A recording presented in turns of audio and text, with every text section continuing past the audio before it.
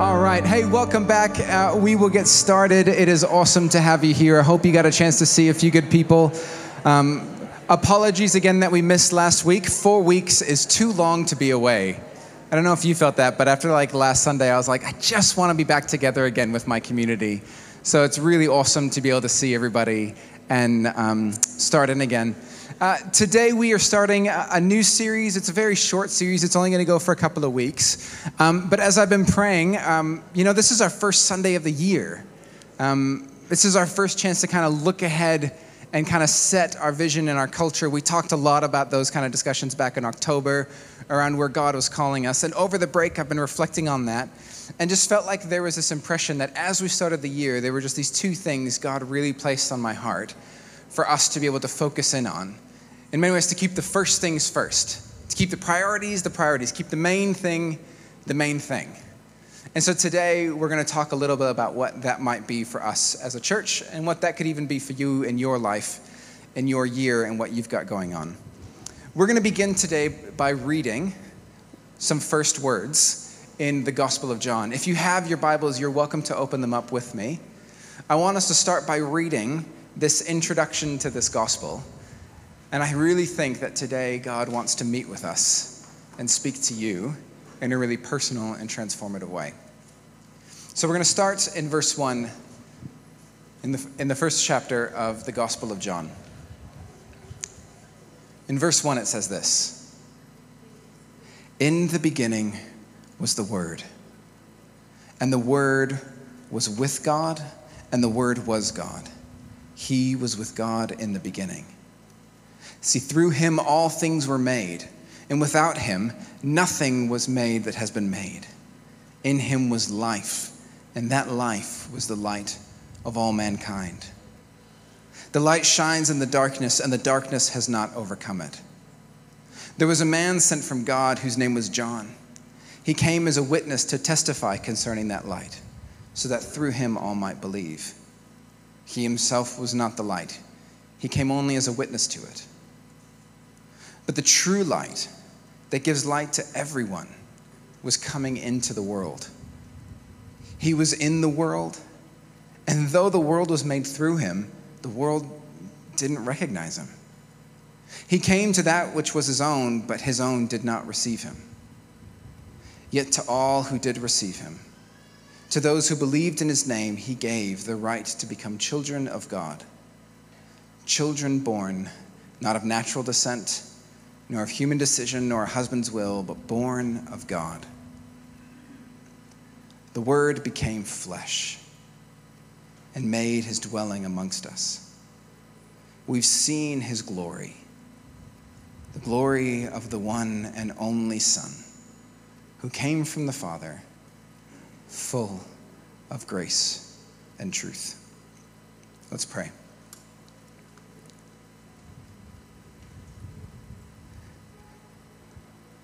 Jesus, as we read those words about you, those first words, I pray that today you will open up our hearts to hear from you.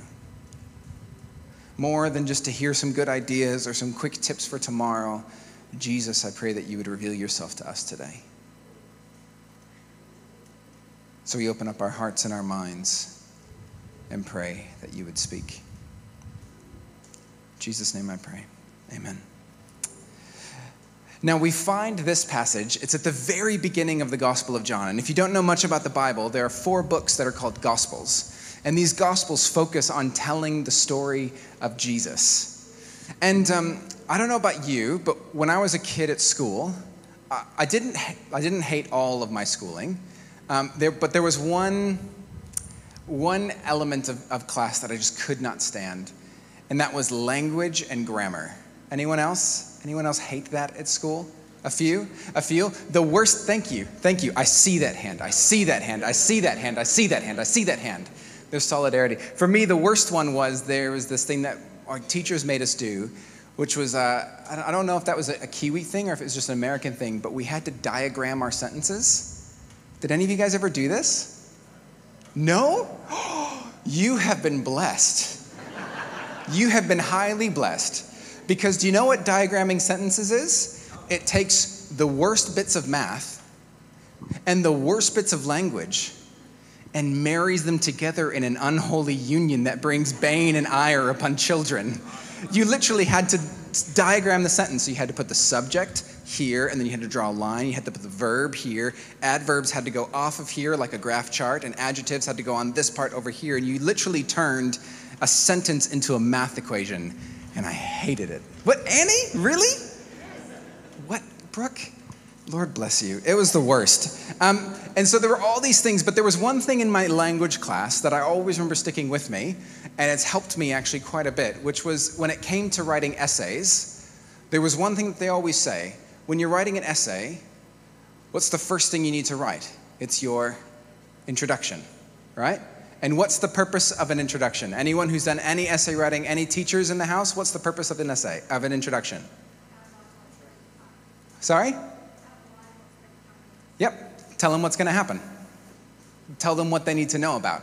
Tell them the most important thing so that they keep on reading, right? And any of you who have been teachers or graders know how frustrating it is when you get an essay that doesn't have an introduction, because you're reading it like, what is this person talking about? You have no idea where they're going. So introductions are incredibly important, and that's a rule that doesn't just sit with English. That goes all the way back to Socrates. He talked about how to structure a story. And the introduction, the first thing you say, is so important. And here, what we just read was the introduction to the Gospel of John.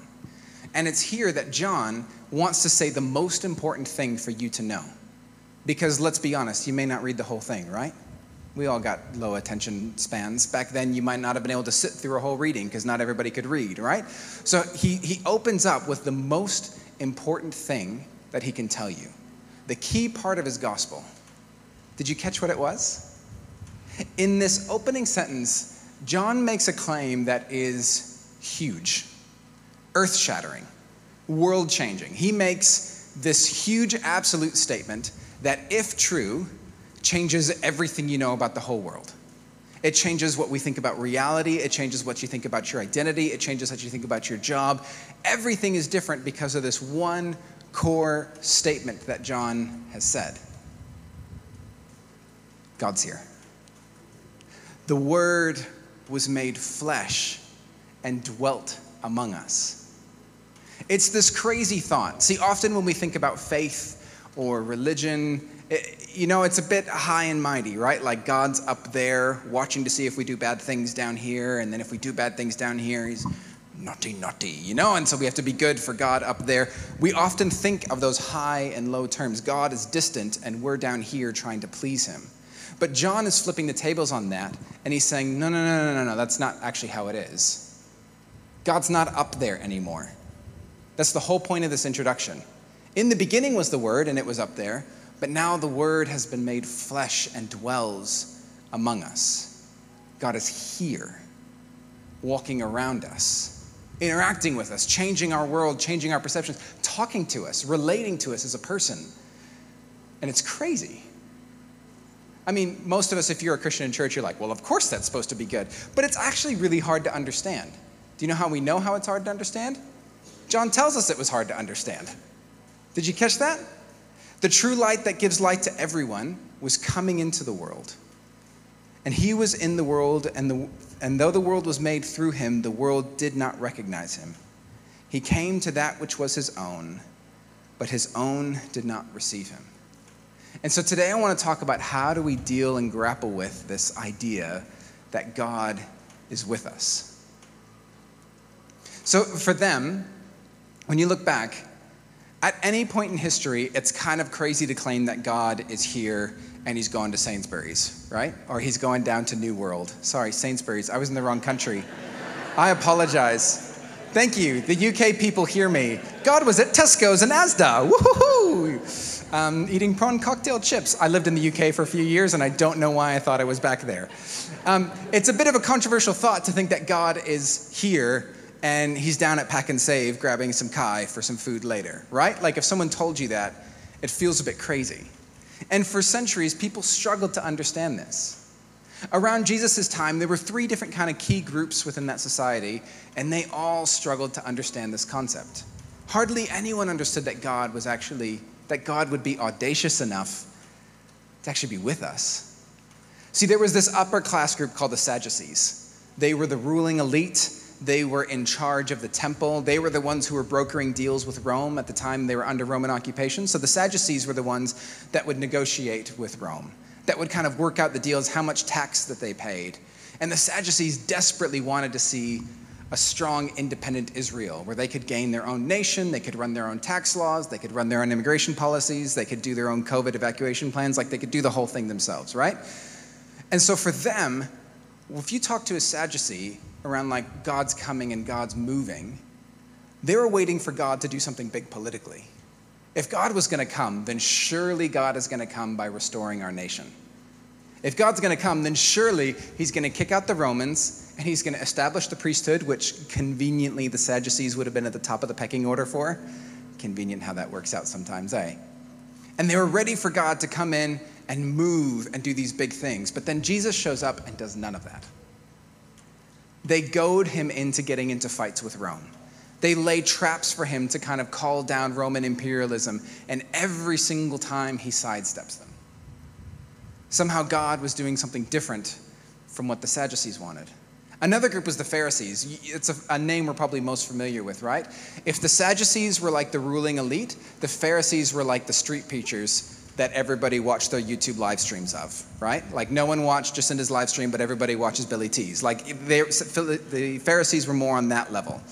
And so they had these synagogues all over, and they had cultural power. And for the Pharisees, they knew God was coming, and they knew God was going to act. But how was God going to act in their lives? Well, God was going to restore the law.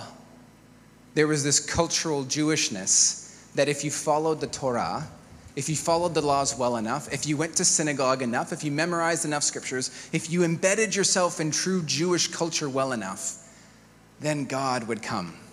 Then we'd see how God was working amongst us. God for them was almost a cultural idea in many ways. Yeah, I mean, he was there up there in the sky, but day to day, it's the cultural stuff that matters.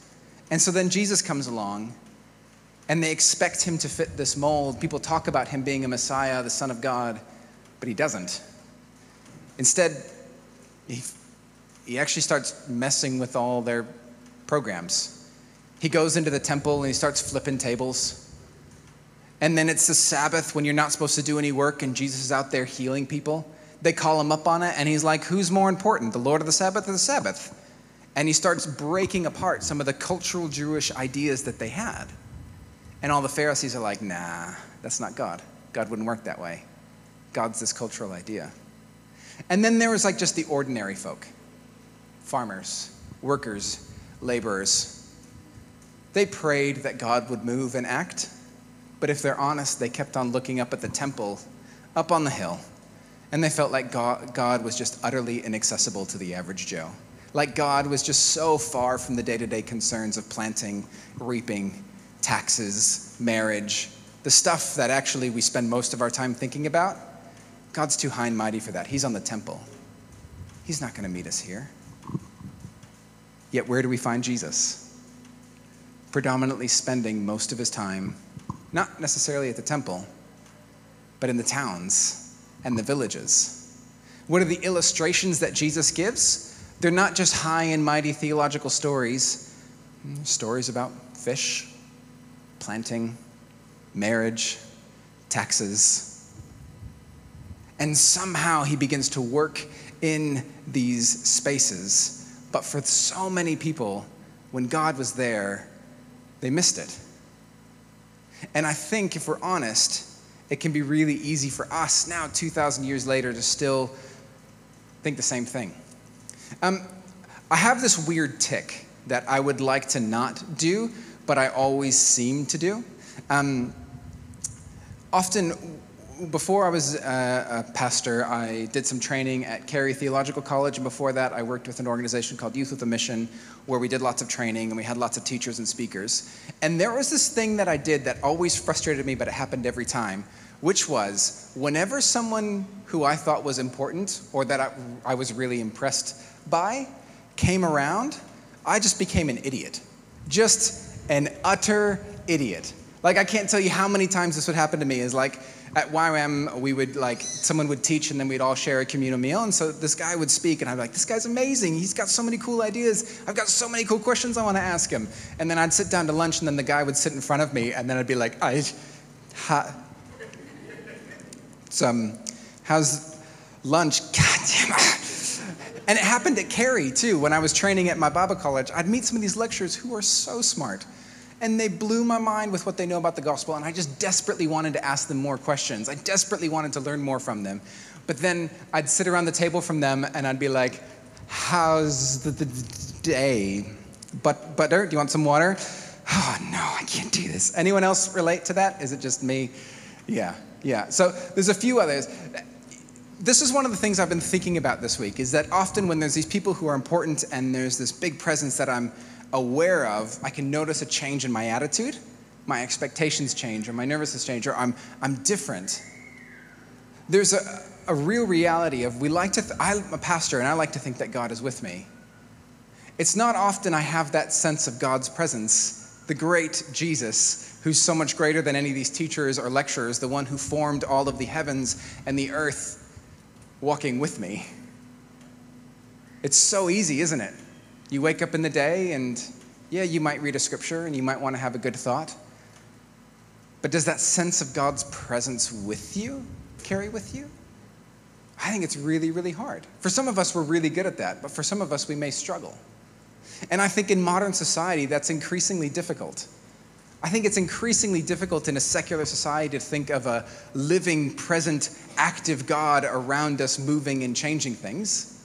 I mean, Andrew Root, who's a good sociologist, he says that God could be something more than just an idea, that God could be a personal force that exists apart from our natural and material world, outside of our individual paths of authenticity, placing, as living beings do, demands on our lives, that God could do that. Well, in increasingly secular modern New Zealand, that can often feel like a dubious claim at best, because we have all the answers that we think. We've got all of our science books, and God doesn't act because here's all these things that we do. And that's not that science is bad. Science is great. And then we've got all these psychology books that are telling us, well, this is how we're feeling, and this is the internal emotion that you're going through. And that's not bad. Psychology books are really, really helpful. But the danger is in modern society, we've almost removed the idea that God could actually be a living, present being working in our lives. And so when you listen to people talk about faith, often the way that this changes is it's no longer, see, John thinks of faith as God's here. God's with us, and God's doing something. And he's doing something amazing, you better get ready for it. But often when we talk about faith, it's, well, do you have this belief system? Do you believe in these theological truths? Do you have this right idea? Do you have these values in mind? Maybe like the Pharisees, do you have these cultural concepts? Do you come to church? Are you a church attender? Are you a church member? Do you say the right Christian words? Do you do the right Christian activities? And if we're not careful, before long, God is no longer, like John says, a person who's changing things.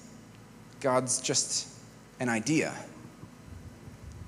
A good idea, a helpful idea, an encouraging idea, maybe a calming idea, but perhaps just an idea. And then once God is an idea, everything around starts to change. I mean, when you come to church, if God's just an idea, then what you're coming for is to hear some good messages that are slightly edgy, that help you feel a little bit better about your week. And you want a good kids program that keeps your kids entertained. And you want it to fit well into your life so it doesn't bother too many things. And if you're looking for that, it's going to be inherently dissatisfying, at least here at Golden Sands. If that's what you're looking for, you will get frustrated very quickly. It's just, we're not that good. I'm not that good. Our volunteers aren't that good. We don't have that much to us. Andrew Root says, in a world without divine action, faith becomes about participation in and affiliation with just the right church. One that provides the services and ideas that everyone in our family needs to be safe, hip, and authentic.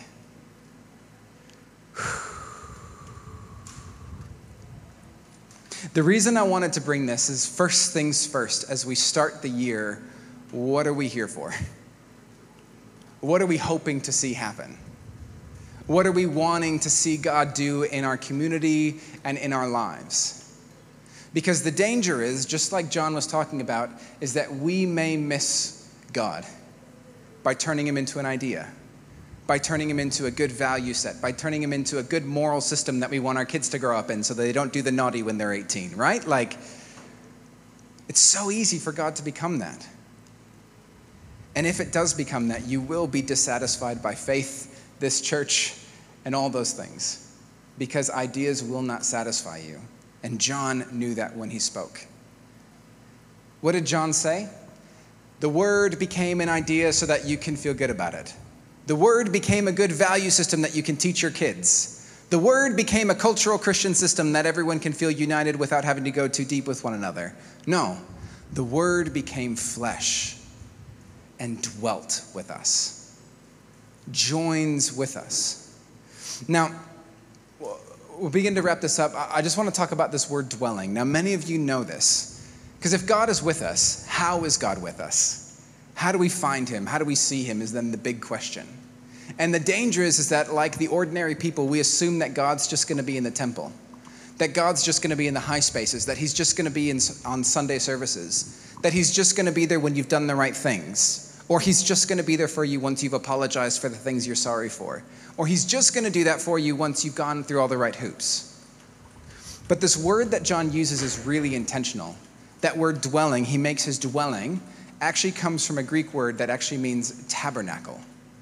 He's tabernacled with us. Now, tabernacle, if you're not a Christian, is one of the funnest words to say ever. Just try it. Say it. Tabernacle. It's fun, isn't it? I'm going to teach my 5-year-old that word. Tabernacle is actually this word for this tent. When Israel first came out of Egypt, God restored them, took them out as slaves out of Egypt. And then they're in the desert trying to figure out how to become a new people. And what they did is at the center of their camp, they built what they called their tabernacle. It was basically a fancier tent. And it was a tent where God dwelt with them. It looked a bit kind of like this. And you can imagine all around in the desert, there's just tents of people. All around, this whole nation gathered around this one other tent. And I love this image so much because God is tenting with us. Now, if you've been tenting, that is a different experience from most other holidays, isn't it? There's some of you who are glampers and you're only going to go in huts. It's another experience to go tenting. For me, my clearest memories of tenting have this cultural concept of Easter camps and mostly tenting with a bunch of youth. I did it at Easter camps up in the UK, where Sainsbury's was. And then I also did it here in New Zealand, where you'd get 5,000 kids and a whole youth group, and we'd all go tenting together. And as a leader, you kind of go and you get in that space, and you set up your tent, and your tent is right in amongst all the other tents. And tenting is not a particularly holy feeling event, really, in many ways. You don't get to put on a good face when you're tenting with people, do you? You don't get to do your whole makeup routine. You don't get to do your whole primping. You don't always get the showers that you want. And then especially when you're tenting with teenage boys, the overwhelming scent of Lynx is ever pervading. It is always there, Lynx and BO fusing into this unique scent. Huh? It's always Lynx. It's guaranteed Lynx every time. And so Lynx, it fuses into this scent that makes you think of Easter camp and God, and now that makes you feel weird. But there's this idea that when you're tenting with people, and as a leader, when I'm tenting there with the youth that I was with, you're with them.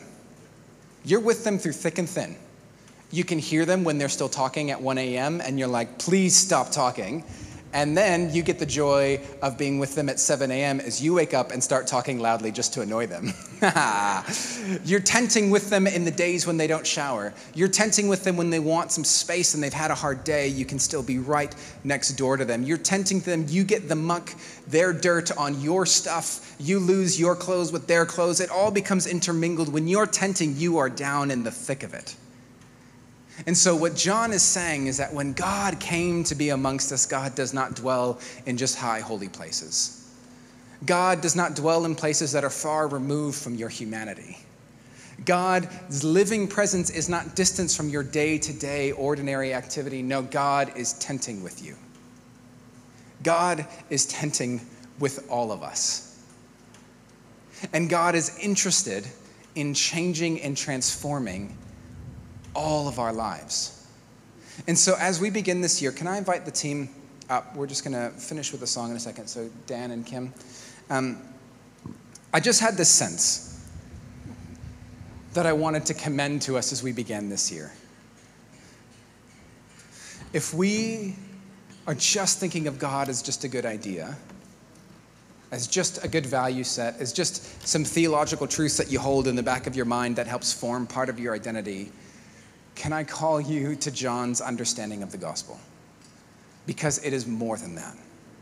It is categorically more than that. John's claim is that right now in your life, in your day-to-day moments, not just the idea of God, but the living, present God who formed everything and knows everything is wanting to walk with you. He wants to walk with you through your joys and your celebrations. He wants to walk you through your victories and your goals. And as your families grow and develop, he wants to be there. He wants to walk with you in your pain and your sorrow, in your fear and in anxiety as he tents with you. The muck of your life gets splattered onto him as he walks right with you. So church, I just wanted to start this year with a very simple message. God is here. God is reaching out to you. And God wants to bring the life-changing, resurrecting power of Jesus into your life this year. Not just as an idea, not just to get you to come to church on Sundays, but in a way that transforms your life.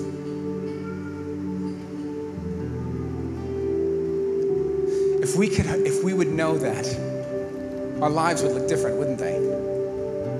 You'd think about your anxieties and your fears differently if you knew that the God of the universe was walking right next to you in that moment. You'd think through your goals and your value system. What's really important? Well, it's different when Jesus himself is sitting in the chair right next to you. The struggles you face, the challenges that are there with your family, your friends, your own internal headspace, your own mental health, those are different when Jesus is with you. Because the God who knows and loves you is there. And so today, I want us to give us a chance to open ourselves up to that. And for some of you, if perhaps you're not a Christian, perhaps you haven't followed faith for a long time, you're on the edges of church, that's fine. Maybe you've never thought about it. Can I encourage you, maybe today is a chance to invite God in. To say, look, God, if you are here, as you promised to be, reveal yourself to me. Maybe today is a first step where you could begin to think about those things. Because I promise a simple prayer like, God, would you just show up? Would you tent with me? Those prayers are powerful. Many of us here have prayed those simple prayers and found our lives utterly transformed by Jesus. And so if you're on the edges of faith, perhaps today is a day where you can pray that prayer. And for those of us who've been around the church circuit a long time, I'm one of you. I've heard all the sermons. I've heard too many, just like you. Can I wake us up from our normality and our day-to-day routines? God is not just an idea. He's not. He's not just some truths on a piece of paper. He is a real, life, flesh, blood person. Jesus is real, and he is wanting to walk with us.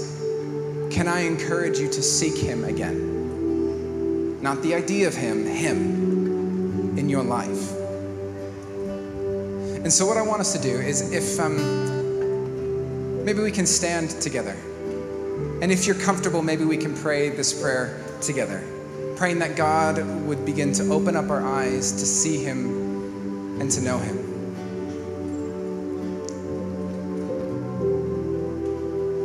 If you need more of God, if you want to see him as more than an idea, or maybe you want to welcome him into your life for the very, very first time, then can I encourage you right now to pray a very simple prayer,